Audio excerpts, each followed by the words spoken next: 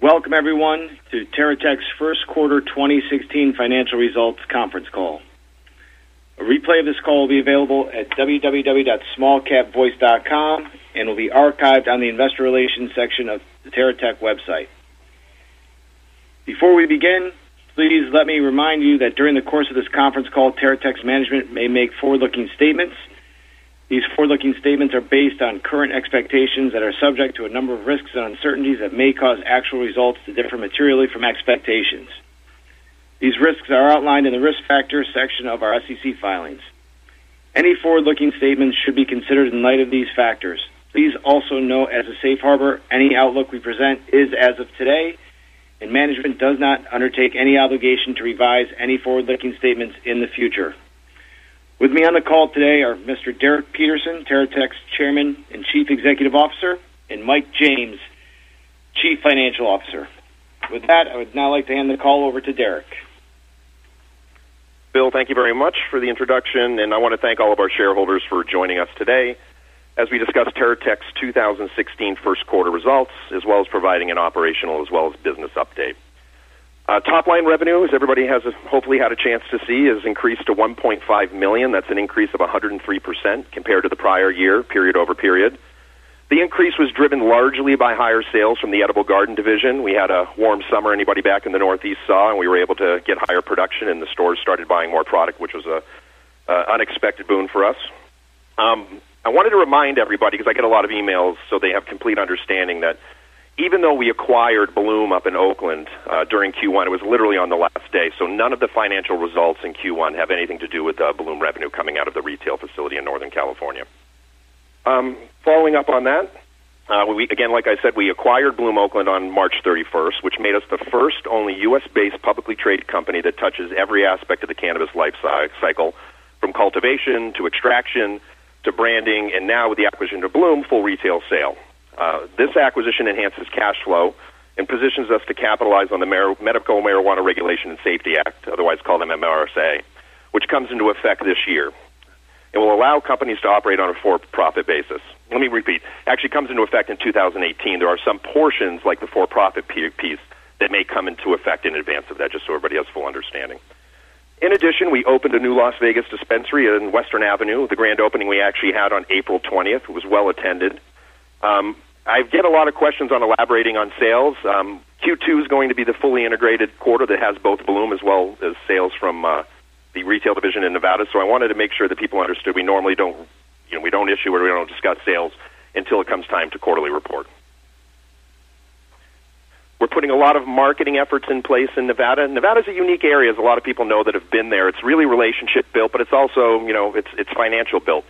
And there's a model here when it comes to marketing and expanding, and it's really the centers of influences. It's the casino hosts, it's the nightlife teams, it's the day club crews, the street teams, as well as other relationships that we may have. We just brought on DJ Franzen, which is a resident DJ at Dre's nightclub, to be a brand ambassador, and we'll be bringing out more and more brand ambassadors in the city as time goes on to make sure we have centers of influences that are directing people to our different facilities as they continue to open up.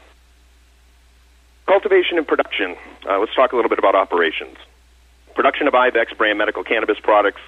During the first quarter, we had a little bit of an interruption. I wanted to discuss that in a little bit of detail.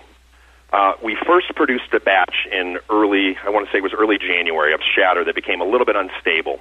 We distributed it out to retailers. We saw that the product became unstable. And what I mean by that is nothing to do with the efficacy or the quality or the cannabinoid content, literally just the optics of it. So essentially, shatter, which is more of a glassy type hard candy structure, begin to break down into sugar. So what we did at that time was we pulled the product back from retailers. We immediately reevaluated our operational and protocols and standard operating procedures and found out over a little bit of period of time that we were missing a step, or we added in some steps that some of our scientists hadn't done before that brought this product that was sugaring under higher temperatures and made it completely stable. So one thing that we didn't do when we launched the Ivex brand was actually sit down and do really focused R&D. We knew how to produce the product. We knew how to put out a product that had 0 parts per million. But we didn't spend enough time, in my opinion, really developing the SOPs and the protocols. So during this downtime in Q1, we actually utilized that time to not only correct that product, but actually sit down and review all of our products from an optics standpoint. Never any issue with efficacy, I said. Never any issue with having residual anything in any of these products. We always focus on putting out product at 0 parts per million. But optics is becoming a more and more important part of cannabis sales, from flowers to pre-rolls to concentrates, you name it. I mean, people are starting to analyze these products like they do fine wine. So knowing that MMSRA is coming into effect shortly, and knowing that the competition is going to be decreased because there's going to be a limited amount of permits, we wanted to make sure that we had those positions in place and those protocols in place prior to that happening. So it affected our Q1 sales a little bit, but again, we're in this for the long haul. We wanted to do it right, and we didn't want to do it fast. So we had a little bit of a, I don't want to even say setback. We still had good overall revenue in the space, but it could have been a lot better if we didn't have the slowdown associated with that in Q1. In addition, we again announced during Q1, the subsequent quarter end, we launched a new line of Ivex-branded pre-filled cannabis cartridges. Why are these cannabis cartridges, I think, is an important part of the Ivex brand, is convenience items are becoming a larger piece of the marketplace. Concentrates in general were maybe 10% of the marketplace a few years ago, and now they're approaching 30 to 40% depending on the jurisdiction. So concentrates in general are becoming a larger piece of the sales cycle. And convenience items, to be able to assume these concentrates in a product like a pre-filled cartridge, especially in Las Vegas where people want grab-and-goes, is becoming a larger piece of the marketplace. So we put a lot of time, effort, and energy into developing the oils, and we put out the first line of the products, which is our lower THC applications, and we're going to be launching different levels of the cartridges over the next couple months, and we'll keep investors updated. But we think that's going to have a very accretive impact on the revenue growth of the Ivex brand, especially when we're able to introduce that into the Nevada marketplace.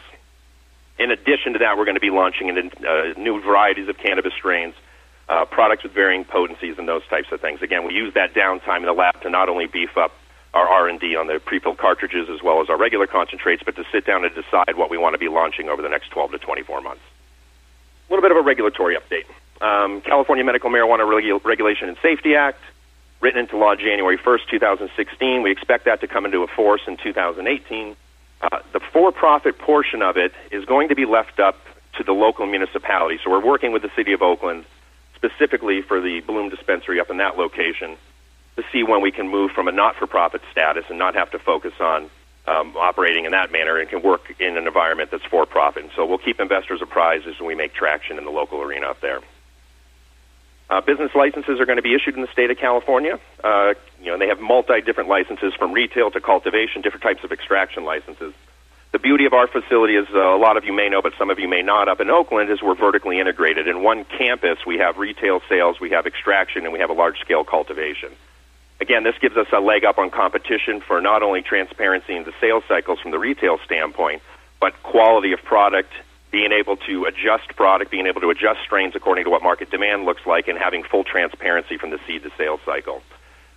The new regulation doesn't allow for vertical integration unless you are already permitted by your local municipality. And there's not a lot of facilities, in my understanding, in the entire state that are going to be able to say that coming into the new regulation. So I think that's going to give us a real competitive advantage, and I think that's going to be a real value add for the Bloom franchise. In addition to that, we're very focused on what they're now calling the Sean Parker Initiative. He's the one that's putting most of the financial backing behind the recreational initiative in California. And that's a big focus for us. I mean, I don't think recreational changes, or impacts the business, from a ridiculous significant standpoint, but what it does is it's certainly a leg up. And I've used the analogy before, California, we're cruising at about 65 miles per hour, and recreational, bumps us up to 80. Again, it's somewhat of a quasi-recreational state with pretty laxed and broad regulatory rules when it comes to patients' access to the product. Nevada, it's a different story. Nevada has recreational on the ballot in November as well. Nevada is ramping up right now the medical platform. It's getting easier for patients to get signed up. All of the different companies, ourselves included, make sure we're marketing to out-of-state people to utilize the multi-state reciprocity, the ability to service patients from other states. So we're doing a lot of branding and marketing so people understand that when they come in from California, Arizona, New Jersey, wherever it happens to be, and they have a medical card from that state, they're able to buy product in Nevada when visiting. And I've used the analogy in Nevada. Nevada goes from about 10 miles per hour because it's a new economy to 100 if recreational passes. So we're putting a lot of our effort and energy in our marketing effort and our branding effort and just the public persona that we have and the traction media we've been able to consume to really focus on passing that regulation come November here in Nevada. A little bit of an operational update on the edible garden division. As you've read in the past, we signed additional distribution agreements which are expected to continue to drive sales of our non-GMO fresh produce. Edible Garden received the following certifications in the quarter: USDA Certified Organic, the non-GMO project certification, as well as kosher certification. All of these tie into the Global Food Safety, or GFSI, certification issued in September of 2015, which has been, to us, an important seal of approval to cement our reputation as a trusted provider of fresh natural produce. And to tie that into the cannabis side, again, why I think we were so successful in Nevada was really to do with our large-scale cultivation abilities, as well as our broad medical marijuana experience that we had with our team that we partnered with up in Northern California.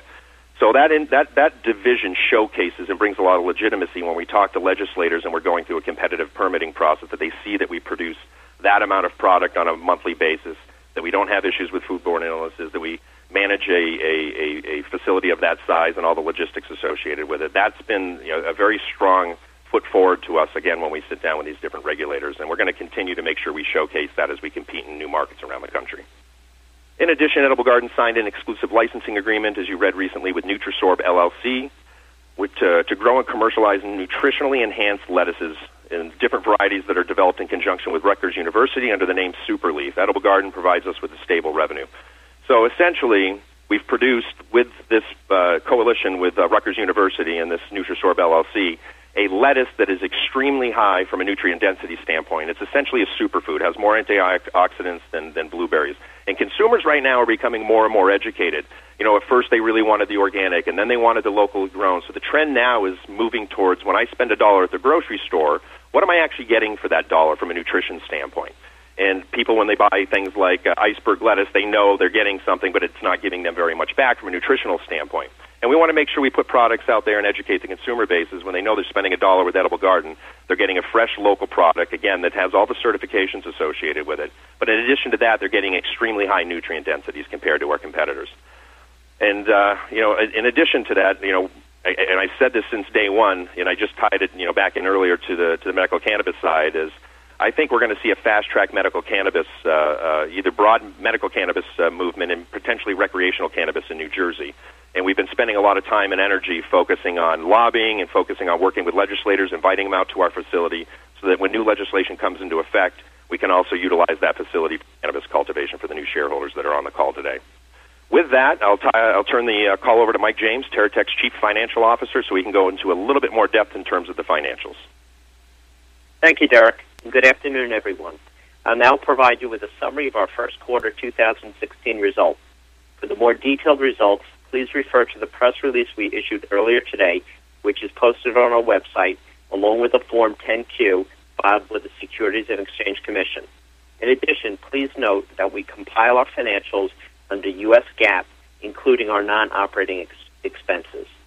For the quarter ended March 31, 2016, we generated revenues of approximately $1,548,000 compared to approximately $763,000 for the quarter ended March 31, 2015, an increase of approximately $785,000 or 103%. The increase was primarily due to the revenue generated by Edible Garden for the sales of its herbs and floral products. As a reminder, the acquisition of Bloom Oakland closed on March 31, 2016, and the revenues from this are expected in the second quarter. Our gross margin for the first quarter of 2016 was approximately 8.65% compared to approximately 28.55% for the same period a year ago. In the first quarter of 2016, TerraTech's wholly owned subsidiary, Ibex, began to research and develop new forms of extracted cannabis products. In addition, the company has reworked and refined their proprietary recipe of extraction to produce a higher quality and more stable product in both appearance and efficacy. The necessary activity has incurred additional costs of operations and has taken time in the lab away from our ordinary production. SG&A expenses for the quarter totaled $2 million compared to $2.3 million a year ago. The decrease was primarily due to a significant reduction in legal and consulting fees and was partially offset by an increase in research and development in conjunction with Ibex's refined proprietary extraction methods. We incurred a net loss of approximately $4.1 million or 1 cent per share for the quarter of 2016 compared to a net loss of approximately $2.1 million or 1 cent per share for the quarter ending March 31st, 2015. The primary reasons for the increase in the net loss are related to an increase in revenue, a decrease in cost of goods sold as a percentage of revenue, a decrease in SG&A expenses, and a reduction in the issuance of convertible debt and warrants. Now, turning to the balance sheet, on March 31st, 2016, we had cash balance of approximately $1,131,000 compared to a cash balance of approximately $418,000 at December 31st, 2015. Short-term debt as of March 31st, 2016 amounted to approximately $554,000, a decrease of approximately 40% compared to approximately $917,000 as of December 31st, 2015. Stockholders' equity for the first quarter of 2016 amounted to approximately $7.6 million, an increase of $1.3 million compared to $6.3 million as of December 31st, 2015. Total revenues generated from cannabis products for the first quarter of 2016 totaled $130,000 compared to $300,000 for the first quarter of 2015.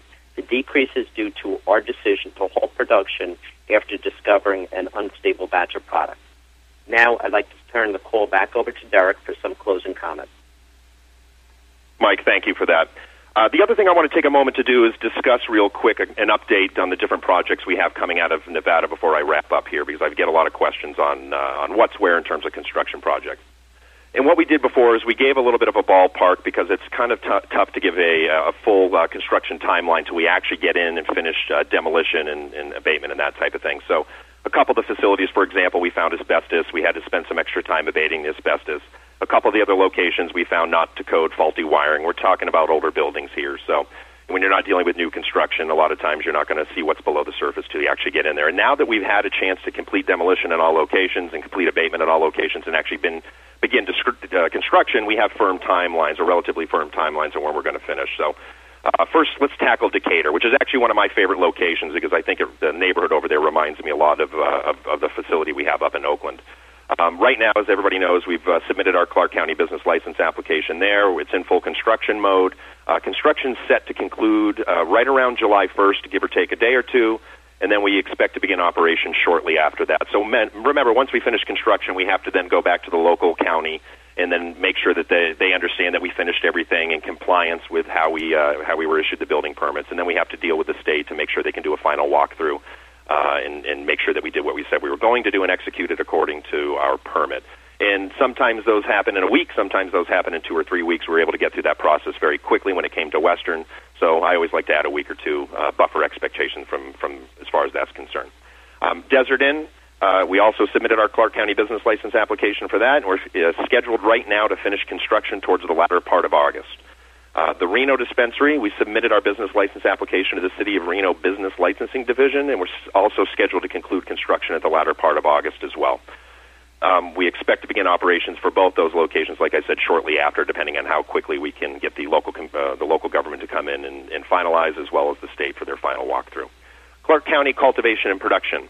Again, we submitted our Clark County business licenses for our cultivation and production facility. We're actually putting shovel to sand in Phase 1 of construction in July of 2016 with a completion date in January 2017. And we tweaked the facility there a little bit, and I wanted to expand on this so people understood that, we're trying to make sure we have some measure of flexibility because this construction is going to be in the middle of the recreational cannabis initiative. So we're building out this facility in a scalable format, meaning that come November, if recreational doesn't pass, we can light this up at a phase at a time, and we're not forced to build out the entire scope of the facility in one shot if the market's not such that it's going to be able to support the demand that's coming out of there.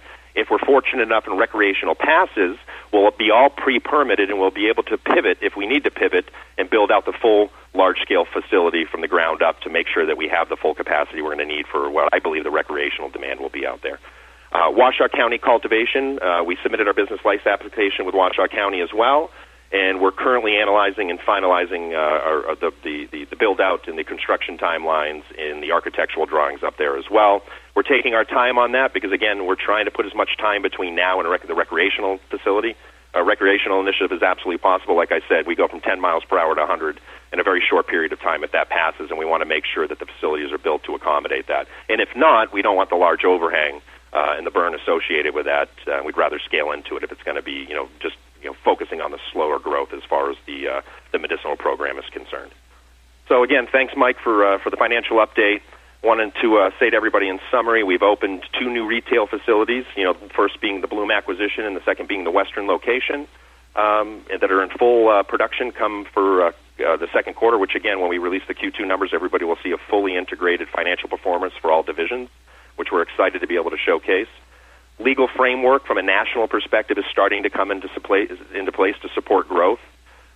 We've been operating for the last 5 years with nothing but headwinds, and I've said this to a lot of people in the past.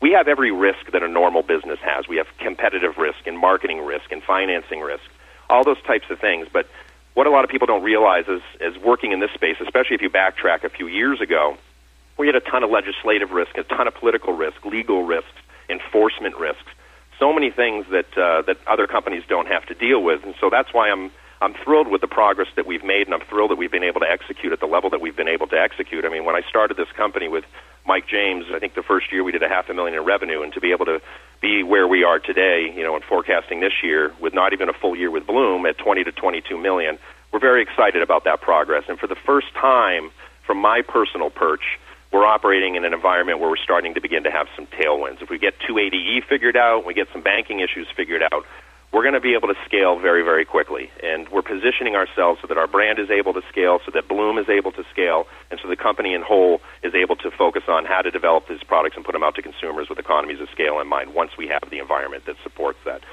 So again, I wanted to say thank you to my management team that's executing in all areas of the country right now, from Belvedere, New Jersey to Northern California to Las Vegas and everywhere in between. I wanted to say thank you to our stockholders that took the time to listen to the call today, and we're going to continue to give updates as time goes on. So I'd like to turn the call with that back over to Phil. I know we have some questions that were sent in by shareholders and stockholders, and I wanted to make sure we had an opportunity to answer some of those.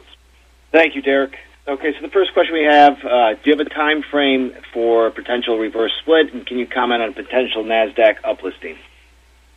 Okay, yeah, we get that one all the time. So, I've always said that my only need for a reverse split would be for an uplisting, and I'm sticking to that to this day. To me, to reverse into a vacuum, with my financial background, I just don't think makes sense. Now, if there were a financing need, if there were a large financier that wanted to come in and give us great terms, and that was one of the things they wanted to see happen, we would certainly be open to that. But as we sit right now, that's a tool and a mechanism we want to utilize for a potential uplisting. Now, in terms of timing, for all practical purposes, we meet most of the equity standard right now. We've been able to increase shareholders' equity to $7.6 million. Every quarter it seems to be going up. So we meet the standards with the exception of the price per share. However, it's my feeling that the NASDAQ isn't going to be ready to take a cannabis company yet. And I say that because I believe they're going to want banking regulations to be dealt with before they let a company up on the exchange. Because if I'm putting myself in their shoes, two things. I want a large company that has a high degree of financials, a healthy balance sheet, good operating cash flow. I want to make sure whatever company is the first company, because of the national news that it's going to be, is going to have some size and scope and scale associated with it before I take the risk on it. Because it's going to be an embarrassment for everybody if the first company that gets up there doesn't have the ability from a capitalization standpoint to remain uplisted. It's very difficult to maintain listings on exchanges. Right now we're putting Sarbanes-Oxley type compliance into our financial protocols and our operational protocols, and shortening our filing deadlines to 30 days on the Qs and 60 days on the Ks instead of 45 and 90. So there's a lot of extra headwinds that are associated with uplisting. So while we're in a hurry to do it because we ultimately want to be listed there, part of it is qualitative and part of it is just waiting for the exchanges and for the industry to develop and for them to ultimately have a measure of comfort with us. And between now and then, my job and our job and the management team's job is to build the company's scope and size so that when we do put in that application, that we're a real contender, that we have real legs underneath us. I hope that kind of answers the question. Perfect. Question number 2, what is Therapeutics Medical, and is there a relationship with Energetics? Okay, we've been getting a lot of questions there. So, no, there's no relationship with Energetics or NRTI. What happened is those assets were collateralized by a financier of Energetics. Energetics, I believe the financier took possession of those assets to satisfy their debt. That financier reached out to us as a potential buyer of those assets. We looked at the assets. We looked at their ability to integrate with our consumer brands division on the edible garden side, and we also looked at it from a broader medical cannabis perspective, and I'll elaborate that on a little bit in just a second.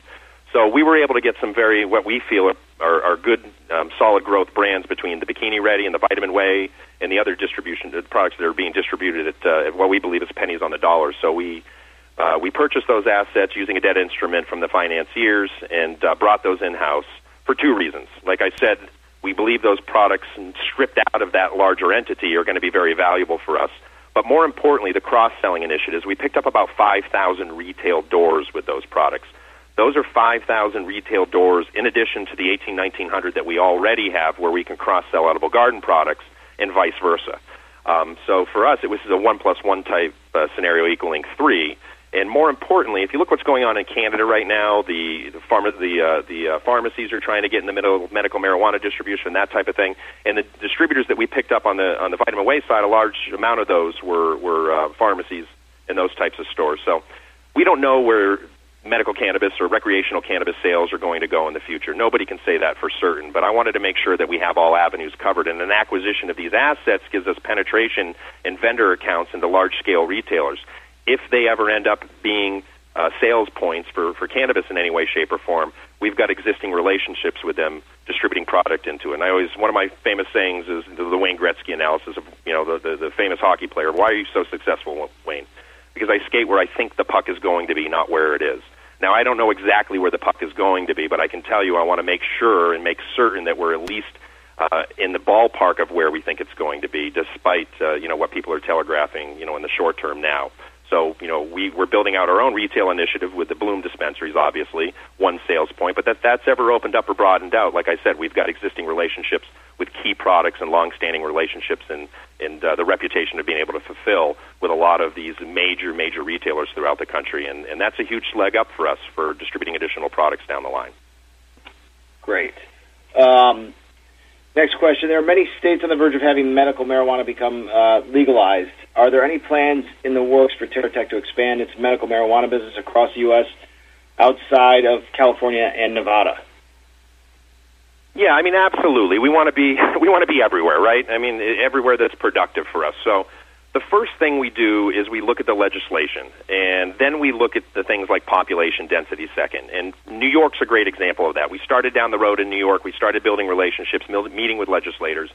And then when we found out the regulations were going to be so limited and it was going to just really force the continuation of the black market there, we bowed out.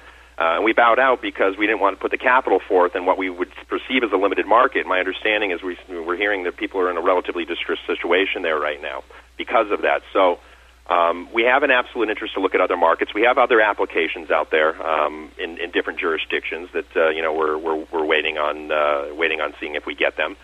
But for all practical purposes, California, with the size of the economy that it is, and being the largest cannabis economy in the country, if not potentially the world, we want to execute here. We want to execute at home, and we want to execute in Las Vegas, because if recreational passes in Las Vegas with over 40 million people coming in here on an annual basis, that's a significant marketplace. I mean, the national average is somewhere just shy of 10% for people that have utilized cannabis before. If that is the same ratio we see in Las Vegas from a recreational standpoint, the numbers are staggering when you extrapolate that across just a handful of dispensaries. So we're excited mostly about those two markets, but we're absolutely paying attention to everything that's going on around the country. Florida is an important market to us, but we're not going to go anywhere unless the legislation's broad enough to make sure that we can recoup the money that we put out, or the capital and energy that we put out from a financial standpoint. What we're primarily looking for right now is additional acquisitions in the California marketplace. It looks like Colorado might be opening up to out-of-state investments, and that's another focus because it's a very developed market there. So we're certainly going to be looking for good operators in that marketplace as well. So we're certainly open to everything, to summarize, but we're focusing on California and Nevada as the key marketplaces. We're focusing on a long-term game of gaining additional permits out there, but at the same time, we want to make sure we focus on our short game, which is short-term accretive cash-flowing acquisitions, which, again, we were excited about the Bloom acquisition because it's going to be a nice cash flow metrics for us. And, again, we're excited about having the ability to be able to showcase that in our Q2 numbers. Okay. Do the owners of Bloom Oak also own the Green Door in San Francisco? Love our shareholders. They always do a lot of homework. Yeah, there's some ownership overlap, and I think I had said this in a prior call or in an interview somewhere. When Saul and I won the permit up in Oakland, none of us had any long-term experience operating medical cannabis dispensaries. So the first thing that we did is we looked around the Bay Area for some of the better operators, and we met with all of them to bring them in as operational partners. And ultimately, when we finished that round of due diligence, we arrived at the team that was operating the Green Door, which has been around for a substantial amount of time, has built a great reputation in the city for not only their service and customer service, but also for the strains, the unique strains, and the consistency of their menu boards. And they brought that over to Bloom, which is why we went from zero to where we are today in such a short period of time. Seeing 1,000 patients a day, having over 40,000 registered patients. We did 2,092 patients on April 20th. And we wouldn't have been able to do that without that core competency and that core expertise. So yes, there's ownership overlap, and it's nice for us because it gives us an additional retail outlet to push the Ibex product in the city of San Francisco, which is a very developed market for us. Okay. Could you supply some information on how well the sales are going at the Bloom Las Vegas location on Western Avenue and the expected opening date on Decatur Boulevard? So we touched on all the opening dates. So again, Decatur, we're going to finish construction right around July 1st, and then depending on when the state comes down and gets the final walkthroughs, we think a week or two after that we'll be able to open for operations, and then we'll probably want to do a soft opening just like we did in Western, and then scale into something that's broader. In addition to that, like I said, I don't want to go into individual sales reporting for individual units. We'll be able to showcase that and highlight that and discuss that in further detail. And I also want to remind investors and shareholders that when I put out the revenue guidance of $20 to $22 million for 2016, that only included 3 quarters of Bloom in Oakland. So the run rate is a lot more significant than that, number one. And number two, I estimated 0 sales for the entire state of Nevada for the remainder of the year. And I did that because forecasting, like I said, is a delicate art blended with science as it is, and to do that in a new economy, in a new area, in a new industry, to me was very challenging. So I'd rather just get a developed run rate going in there, review it after Q2, and if I need to make an upward assessment or an upward adjustment to the $20 to $22 million for 2016, we'll do that at some point later in the year. Okay, next question is, can you discuss the decrease in Ibex revenue for Q4? Q4 was a little bit of a different issue. So when we launched the Ibex brand, to be able to produce extracts, we need access to trim, outdoor, great indoor flowers, and those types of things to be able to run. There's a lot of brands that have developed in the California marketplace that have built relationships with a lot of these providers. So when we jumped in the middle of the supply chain and started scrambling for product to put into the machines to be able to produce concentrates, we wanted to make sure that that it was top tier product, but B, a lot of these people already had their product spoken for. Now that they know that we're a major producer out there, now that we know that we have a significant appetite, we've been able to build those relationships, and on a go-forward basis, specifically in Q2 from now going forward, we feel like we have a handful of providers that produce an outstanding product, so the quality in to get the quality out is not an ongoing issue. Backing up to mid to late last year, like I said, we were always scrambling for product, having to outbid people for them just to get the relationships in so that we had product going in.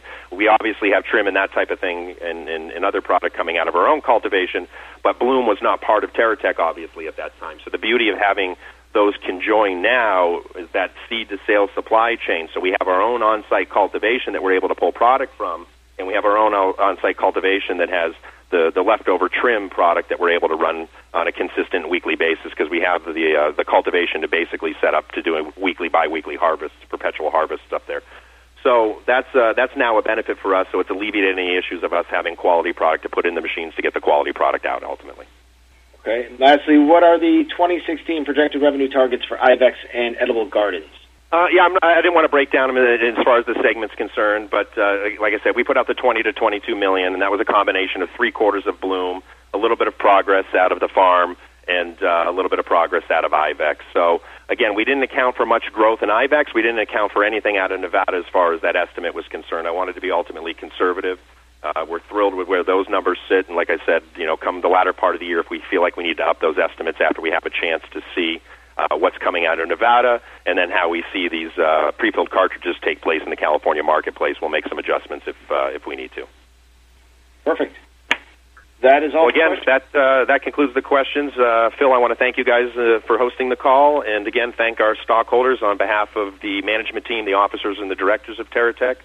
Again, we appreciate you guys standing behind us and being so intently focused on every step that we make.